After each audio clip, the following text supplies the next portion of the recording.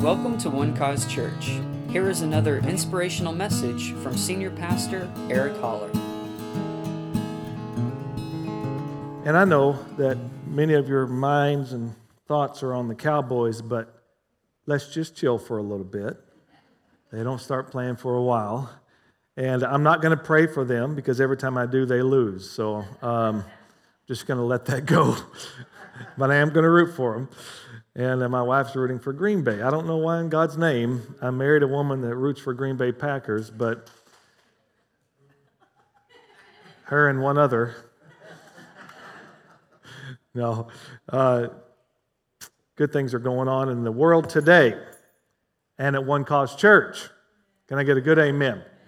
You know, I'm convinced that you came here not by your own doing. Yeah, you chose to come here, but who gave you the power to choose?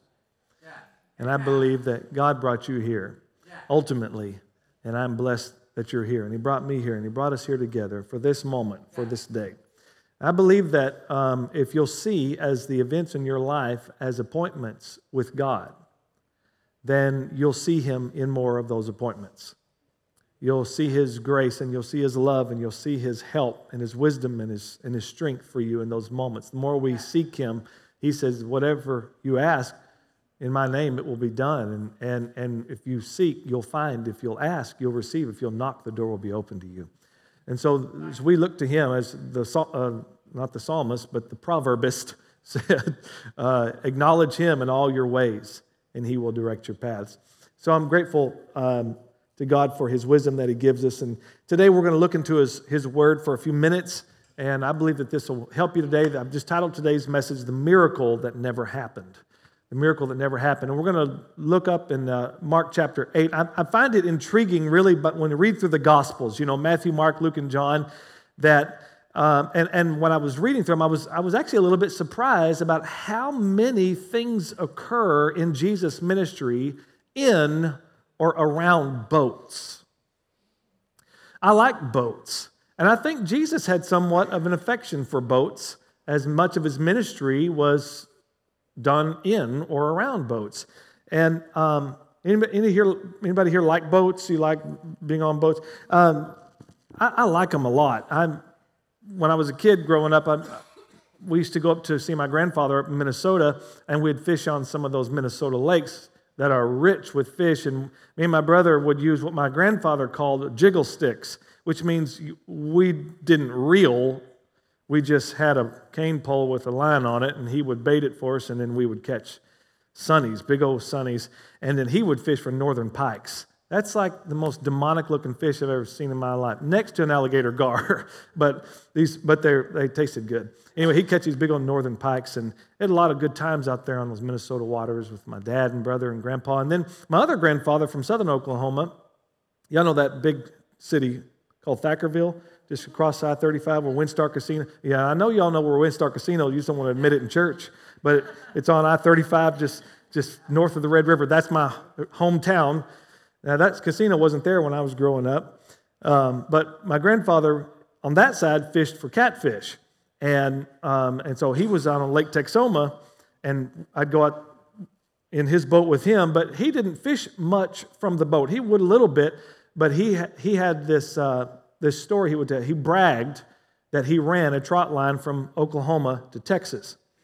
And he did, because there was a little channel that on that Texoma Lake where Texas was right there and Oklahoma was right here. So, and we would go out there in the boat and harvest catfish, and sometimes alligator gar scare the crud out of you when you pull that trot line up and that big old nasty looking fish on there. But pulled a lot of catfish off of there. And what I loved about it, they had a little trailer house there, not too far off of the lake. Yeah, we're from Oklahoma, all right? So anyway, and that was their little getaway house, and Grandpa had always had the hot grease fired up there. So we'd bring those catfish in from the lake, and he would butcher them right there and throw them in the hot grease. I mean, 30 minutes ago they were swimming, and now they're in my belly.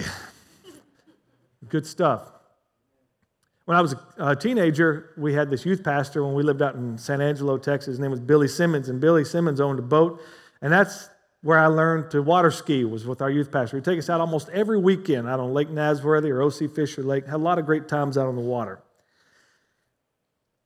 And my father-in-law happened to be. When I met this girl, I love her, but I was really happy to know her dad, still am, who owned a boat. And he taught me really how to fish for bass. And I didn't realize that there was a real art to it, and all the kind of lures you can use to catch bass at different times of the day. And we did topwater bass fishing, spinner bait. Now, I'm not going to go through all the bait. You don't care, but some of you might. Anyway, I learned how to fish for bass and how to use an open reel. I thought the Zebco was the greatest, discovery ever. You just push the button and go. But he taught me how to use those that if you cast wrong, you got to spend a lot of time because you get all this backlash in your line to pull it out. And so I spent most of my beginnings in bass fishing just trying to untangle my line. And we've taken our kids on a couple of cruises too. Now that's a whole different kind of boat. That's a marvelous thing. There's a lot of food on that boat, which I was really appreciative of. And you can eat any time of the day. My kids definitely took advantage of it.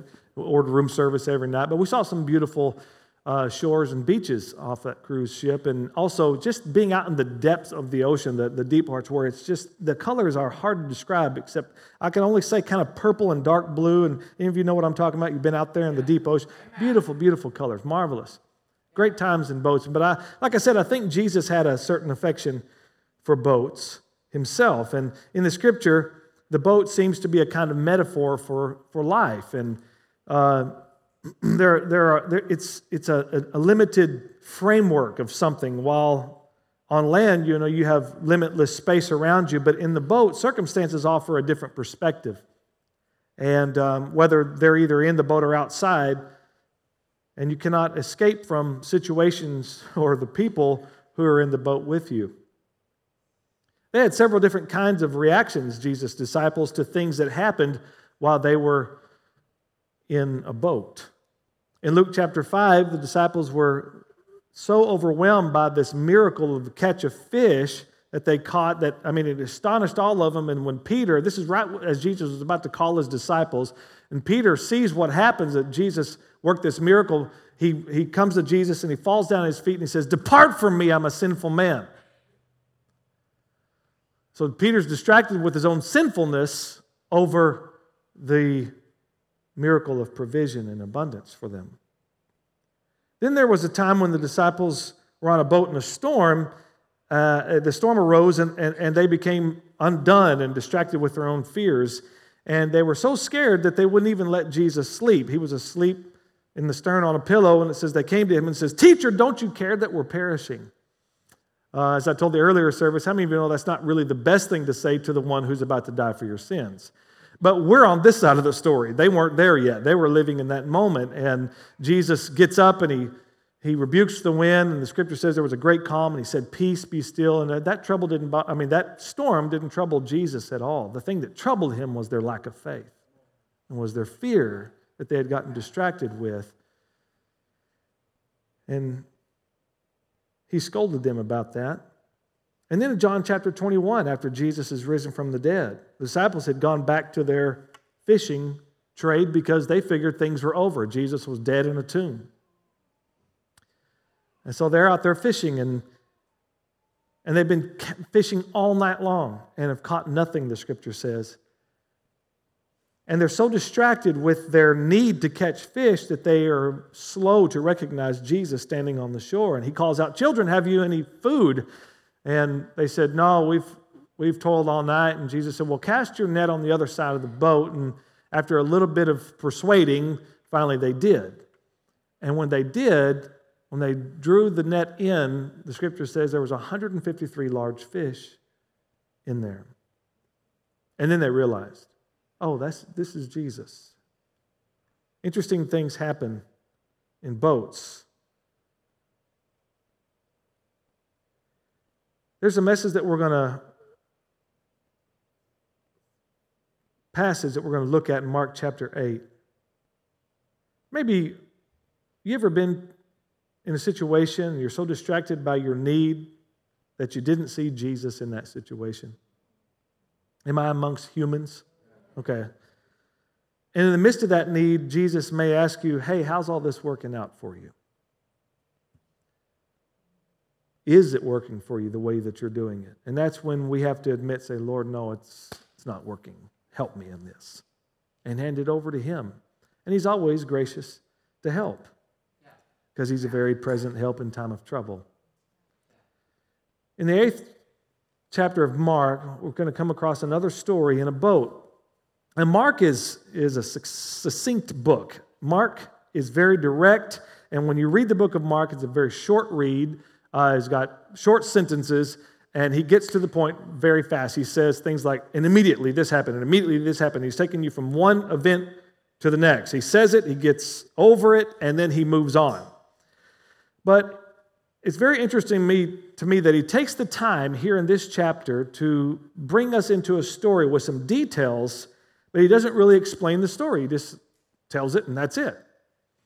And let's read it. Verse 13, and he left them, and talking about Jesus, he had just talked to some Pharisees, and they were still trying to get him to admit that he was the Son of God, even though he had already said it in several ways. And they said, well, show us a sign. They had already seen signs and miracles by him. And so it's a frustrating conversation. So he gets in the boat with his disciples, all right? They departed to the other side. Verse 14. Now the disciples had forgotten to take bread, and they did not have more than one loaf. Everybody say one loaf amongst them. Then he charged them, saying, take heed, beware of the leaven or the yeast of the Pharisees and of the leaven of Herod. So now today's lesson is beginning, right? From Jesus to his disciples. Now watch how they respond to the lesson. Beware of the leaven of the Pharisees and beware of the leaven of Herod. In other words, don't let them influence you. Don't let this religious system get into your life. Herod represents the ways of the world. Don't let the worldly system get into you. All right? So now this is how they respond to it. And they reason among themselves saying, it's because we have no bread.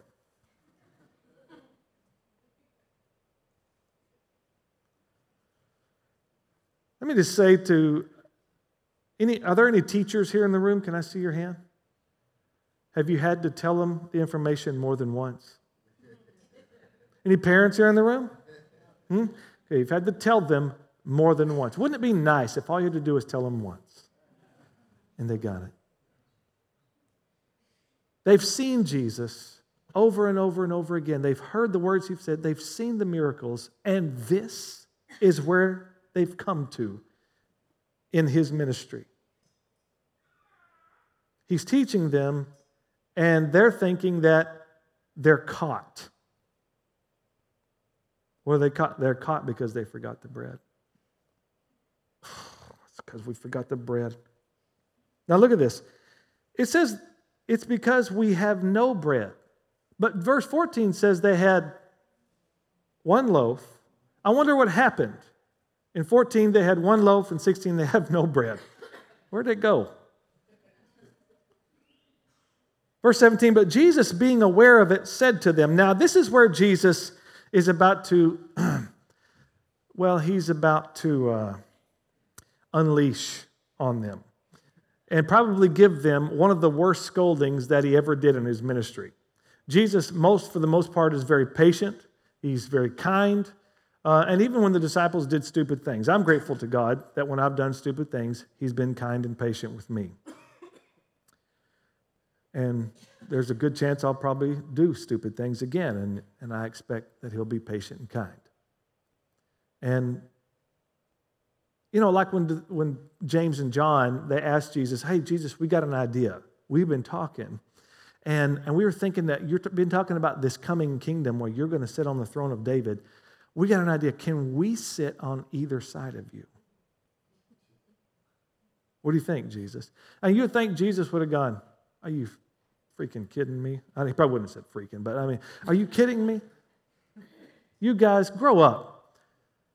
But he doesn't. It's kind of strange, Jesus' response to them when they asked for that. They said, are you able to suffer what I suffer? And they said, yeah. He said, yeah, indeed you will suffer. It's not really my call, though. It's the Father's call. He was almost apologetic in his response. Very interesting. But here, what'd they say? It's because we have no bread. Look how he responds to them. Why do you reason because you have no bread? Do you not yet perceive nor understand? How many times have you said something like this to your kid? How many times do I have to tell you? Is your heart still hardened, having eyes, do you not see? And having ears, do you not hear? And do you not remember? Wow. Then he goes on. When I broke the 5 loaves for the 5,000, how many baskets full of fragments did you take up? You can almost see him looking down, and like when my son gets in trouble, especially when he was younger, he would kind of suck his jaws in. You almost see him doing that. 12. And when I broke the 7 for the 4,000, how many large baskets full of fragments did you take up? 7. So he said to them, how is it that you do not understand? And that's the end of the story. Thanks, Mark. Like, wow. A tough time in the boat that day. Now, there is a reason why Jesus is upset. But we have to understand where these guys have come from. The disciples have left their homes for him, haven't they? They've left their families for him. They've left their own jobs for him. They're out here trying to help Jesus do his work. When he said, follow me, they did. They left everything. There's a reason. Why is he upset with them in this way? What's going on? Let's look. So they're about to take this trip across the lake, and across this lake takes about 2 hours probably by boat to get across. So we can only surmise that before this, they had made a plan to have a picnic on the boat. All right? So somebody was supposed to get the supplies for the picnic, but nobody did. So as they're going out across the lake, finally the guys are like, all right, let's eat, man. I'm hungry. You got the bread? Bartholomew, did you bring the bread? No, I didn't bring the bread. I thought Thad got it. Thaddeus? Nobody told me about getting the bread. This is one of the younger guys' responsibility. And so they all look at John, who's the youngest of all of them. John's like, okay, yeah, I'm the youngest. That means I'm broke. I don't have any money. I don't carry the money around here. That guy does. And there's Judas. Yeah, I am the CPA of this outfit. So I don't go to the grocery store. And they realize we have no bread but one loaf. We have one loaf of bread. So now this is embarrassing for these guys. They have nothing to give to Jesus. I mean, after all, he's been working. He's been casting out devils. He's been healing sick people. He's been arguing with the Pharisees. He's been teaching, and they've basically been just standing around watching him do it. You'd think that one of them would have enough wit up here to get the lunch for the trip. But here they are empty-handed. Nobody had gone to buy bread. At this moment, now, while they're in this, the lesson starts. Watch out, beware of the leaven of the Pharisees, or the yeast, and beware of the leaven of Herod. And so you can hear the disciples going, oh, great, he caught us. He said leaven. That's a big hint. He knows we forgot the bread. We're done. So yeah, Jesus is upset, all right.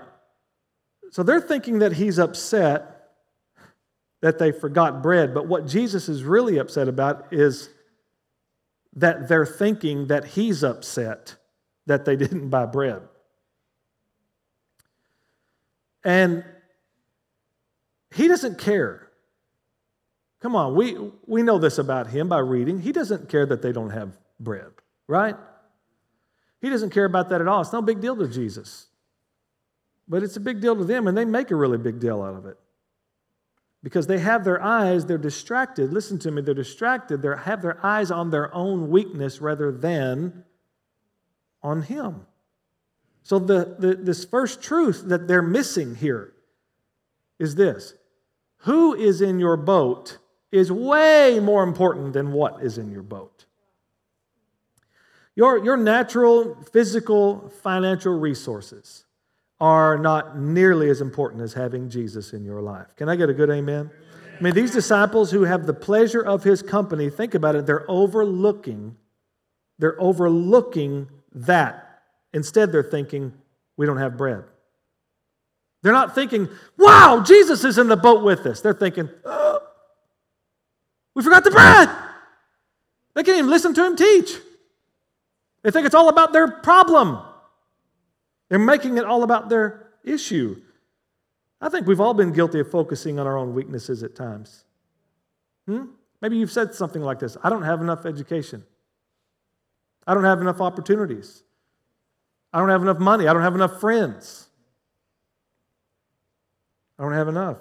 Instead of simply remembering the joy of having Jesus in your life. Because the irony of this story is, when it comes to bread, Jesus has already proven to them what he can do with 5 loaves. He can feed 5,000. He's already proven to them what he can do with 7 loaves of bread. He can feed 4,000 people. It's nothing to him. But instead of their focus being on his ability, they're seeing their own inability. And that's where the trouble is. That's where the big mistake is. Because when you have Jesus, you have the key to all other things in life. Jesus said it like this: if you seek first the kingdom, everything will be added to you. Because with Jesus, there's a realm of possibilities. Possibility of health in your body, possibility of provision, possibility of relationships, possibility of more friends, possibilities. Jesus said, if you can believe, all things are possible to him who believes. With him in your life, there's always a way. There's always an answer, because Jesus is the answer to every real need that we have. Yeah. Amen. Sometimes we try to keep the spiritual and the natural, but Jesus doesn't allow that. See, God became a man, so now the spiritual is in the natural. Yeah. All right, so whatever natural needs you have, Jesus is concerned about those. He's not just concerned about saving your soul. He's about providing for you, helping you in this life right now, where you work, raising your kids, going to school, driving in your car, living in your house. He wants to be involved in all of it. That's why he became flesh. Through Jesus, you have the answer to everything that is a real need. The second thing that these guys missed is something that Jesus tries to teach them through by asking them these questions. Can we look at verse 19 again for a moment? Look at verse 19. You guys are way too quiet. You need to help me here. We do speak in tongues here, right? Okay, so let's get a little loud in here, all right? When I broke the 5 loaves for the 5,000, how many baskets full of fragments did you take up? They said to him, 12. Also, when I broke the 7 for the 4,000, how many large baskets full of fragments did you take up? And they said to him, 7. So why did Jesus ask these questions? Because he's trying to show them that when he fed more people, he did it with fewer loaves of bread and had more left over. He only had 5 and fed 5,000. When he had 7, he fed 4,000. The less that you're able to offer him, this is the truth, the second truth that they missed. The less that you're able to offer him, the more he delights to do with it. It's seen time and time again throughout the scriptures. God prefers to accomplish big results with little resources. A 9-foot giant needs to be taken out. What does God get to do it? A 10-foot giant? No, he gets a little shepherd boy with a rock. Because God likes big results with little resources. Israel is encamped by an army. The scripture says, let's look at Judges chapter 7, verse 12 for a moment. Now the Midianites and the Amalekites and all the people of the east were lying in the valley as numerous as locusts. That's a lot of people. He didn't know how to number them. He just thought, it looks like a bunch of locusts out there, so just call it locusts. And their camels were without number as the sand by the seashore and multitude. That's a lot of people is all it's saying. All right? So who does God get to take on these guys? Too bad Mad Dog wasn't around then, or General Patton, or MacArthur, and none of those guys were around. Who does he get? He gets a scared little kid named Gideon. He says, Gideon, you're going to deliver the people, all right, because this army is encamped against you, and they're massive, but I'm going to help you, all right, Gideon? Okay, so what I need you to do is have the men volunteer, okay? So he puts out a Facebook message and asked all who would volunteer to go to war, and he had several maybes. He had lots of no's, but 32,000 yeses. And 32,000 guys show up. And so there's Gideon with 32,000 men. He looks out there and he's looking at that swarm of locusts, of armies out there, and he sees 32,000 men thinking, oh, boy, this is not good. And then God says, you know what, Gideon, do this. Tell these men, whoever is afraid to go out, you can just go home. All right, first of all, what guy amongst 32,000 is going to go, I'm too scared, and leave? 22,000 of them. 22,000 of them leave, right? So now the odds are getting worse. Now he's got 10,000 men versus tens of thousands of men, maybe hundreds of thousands. Still, the odds are overwhelming. And so Gideon's probably thinking, I should have left too. Those guys are smart. But God says, nah, it's still too many, Gideon. Still too many? No. God, we're going backwards. This is not too many. I don't know how your math works. Well, I like to see big results, accomplish big results with little resources. And then he has them do this test by how they drank water in the creek. 9,700 didn't pass that test. So now it's Gideon and 300 men. And God said, perfect, now we can win. And they did. And they took all the spoils from their enemies, and Israel was highly enriched.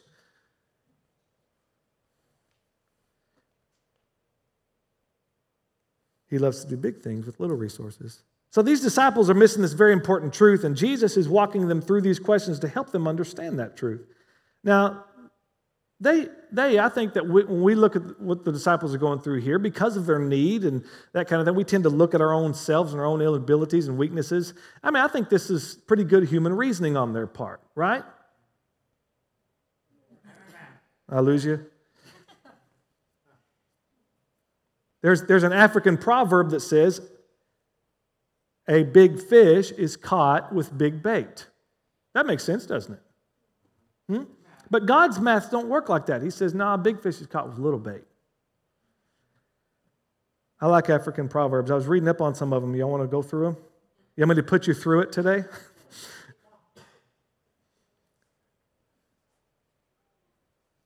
For instance, here's one. Only a fool tests the depth of the water with both feet.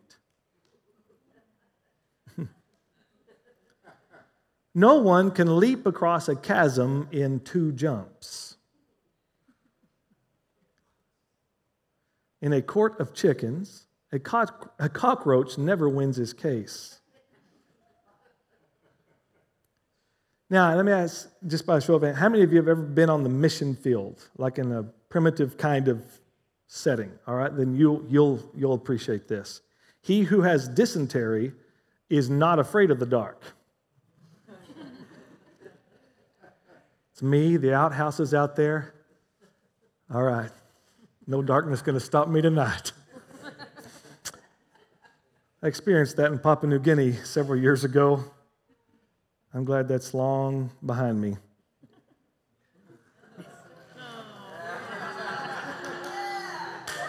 Thank you.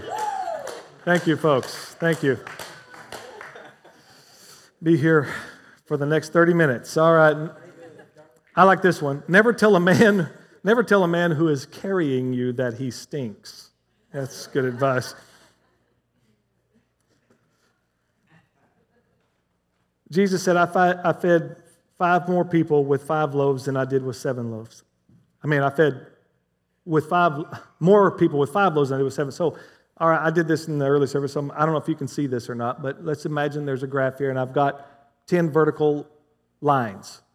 One that represent thousands, 1,000, 2,000, 3,000, 4,000, 5,000, all the way to 10. And then we have 10 horizontal lines going across here, and they number from 1 to 10, all right? Can you see it? You guys are a good class today, all right? Stay engaged.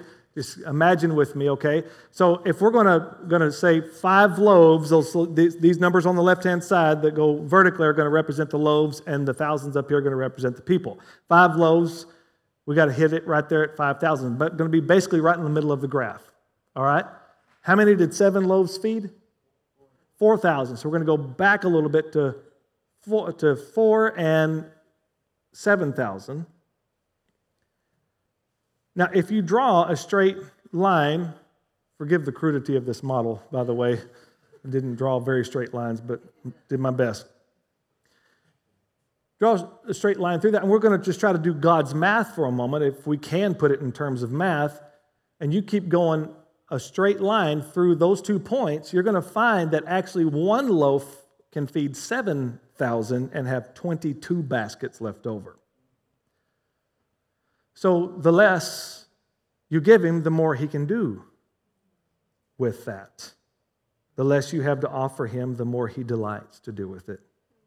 That's the third truth, or second truth. And then the third thing, lastly, this is the last thing. Nothing much happens, though, until you offer him what you have. On this boat ride, the disciples are hungry, and so that's why they were concerned about bread. But here's what's interesting in the story. They started the trip hungry, and they ended the trip hungry. Though they are in the boat, having the miracle worker aboard didn't do anything and won't do anything for you unless you offer him what you have. They didn't offer the bread to him with Jesus standing there, knowing what he can do with bread. So no miraculous event occurred that day. The miracle that never happened. The scripture doesn't record that they offered Jesus that one loaf that they did have. I mean, remember, they did have one loaf, and then a little later on we found out they didn't have any loaf. The only thing that I can figure that happened is that when they found the one, however that one was there, maybe they found it in the bottom of the boat. I don't know where they got this loaf of bread from. It obviously wasn't brought for lunch to feed 13 men. Maybe one of them picked it up off the bottom of the boat and dirty, maybe a little mold on it, maybe some salt water. Thinking, 1, 13, this is useless. Tossed it over to the side. Now they have nothing to put in his hand. And nobody's brave enough to say, sorry, Jesus, we have a soggy piece of bread. Didn't do anything with that. They didn't do anything. I personally believe that that's why the miracle didn't happen. Maybe you thought this very kind of thought about you and what you have to offer God when it comes to what he can do for you and through you. When you do offer Jesus what you have, you can experience miracles. When you don't, you're just left wanting. The disciples have a need. Jesus is present. And nothing happens. I do not want that said in my life ever. That I have a need and I have Jesus and nothing miraculous happens. Because I didn't give it to him. Now the Bible says that he knows what you have need of before you ask, but he says if you'll ask, as I open this thing up with, you'll receive. Let's just imagine, let's stand up for a moment, all right? I'm about to dismiss you. Just stand up for a moment. Let's just put in our hands this little loaf of bread, about the size of a little Danish, all right? That was their loaf.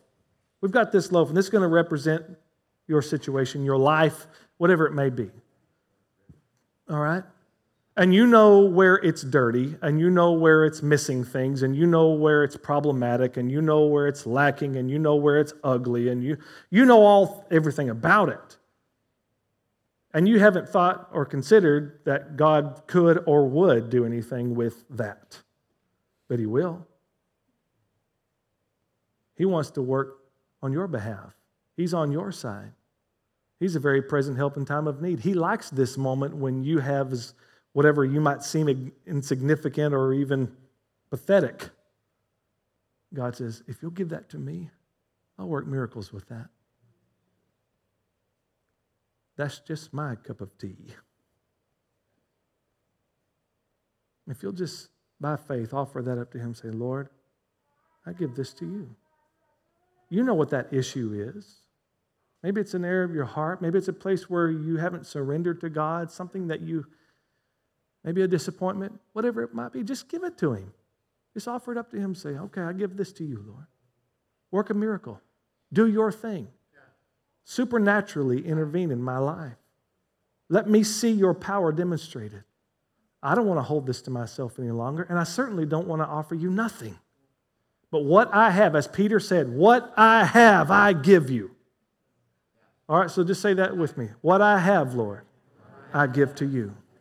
What I have, I give to you. Thank you, Lord. Thank you right now, God, that you're a very present help. Thank you, Lord. You know what that is, Lord, and you're meeting needs right now. I thank you for the peace of God, the grace of God, the healing power of God, the love of God to abound here in this moment, the provision from God. Thank you, Lord. Right now, you are helping your people. You say, thank you, thank you, thank you. I can do much with this. Hallelujah. Lord, they may see the end, but you see the beginning. You see the potential. You see the promise. Thank you, Father God, right now for taking our mess and making a message out of that. Hallelujah. So we just bless you and we surrender to you. You said, cast your cares on me. I care for you. Thank you, Lord. Right now. Thank you for the beautiful message of the gospel that has come to us. Christ died for our sins, according to the Scriptures, and He was buried. And He rose again the third day, according to the Scriptures, and whoever believes on Him will receive everlasting life. Thank you for that. Today, if you don't know God, today, if you're not in a relationship with Him, and if you haven't given your heart to Him, you haven't accepted that Jesus died for your sins, you can do that right now by simply believing that He did it for you. You don't have to work for it. You don't have to strive for it. You don't have to be religious. Please don't do any of that. None of that's going to help you. Not even being a better person. That's not going to help you. It's not going to save you from your sins. Only Jesus can do that. If you'll just trust in Him, believe on Him today. Just say, Lord, I believe that you died for me. I believe that you rose from the dead. And by me believing that, I become a whole new thing, a new creation. So thank you for that. Thank you, Lord, for the free gift of salvation, the total deliverance that we have in Jesus. In the name of Jesus. And Lord, I believe that from this day forward, that your people are no longer going to have moments where no miracles happened. But we're going to see your hand at work and miracles abounding in these lives in the name of Jesus. Thank you for it, God. In Jesus' mighty name, amen and amen. Praise God. Thank you for listening, and we hope you enjoyed the message. For more information about One Cause Church, please visit us online at onecausechurch.com.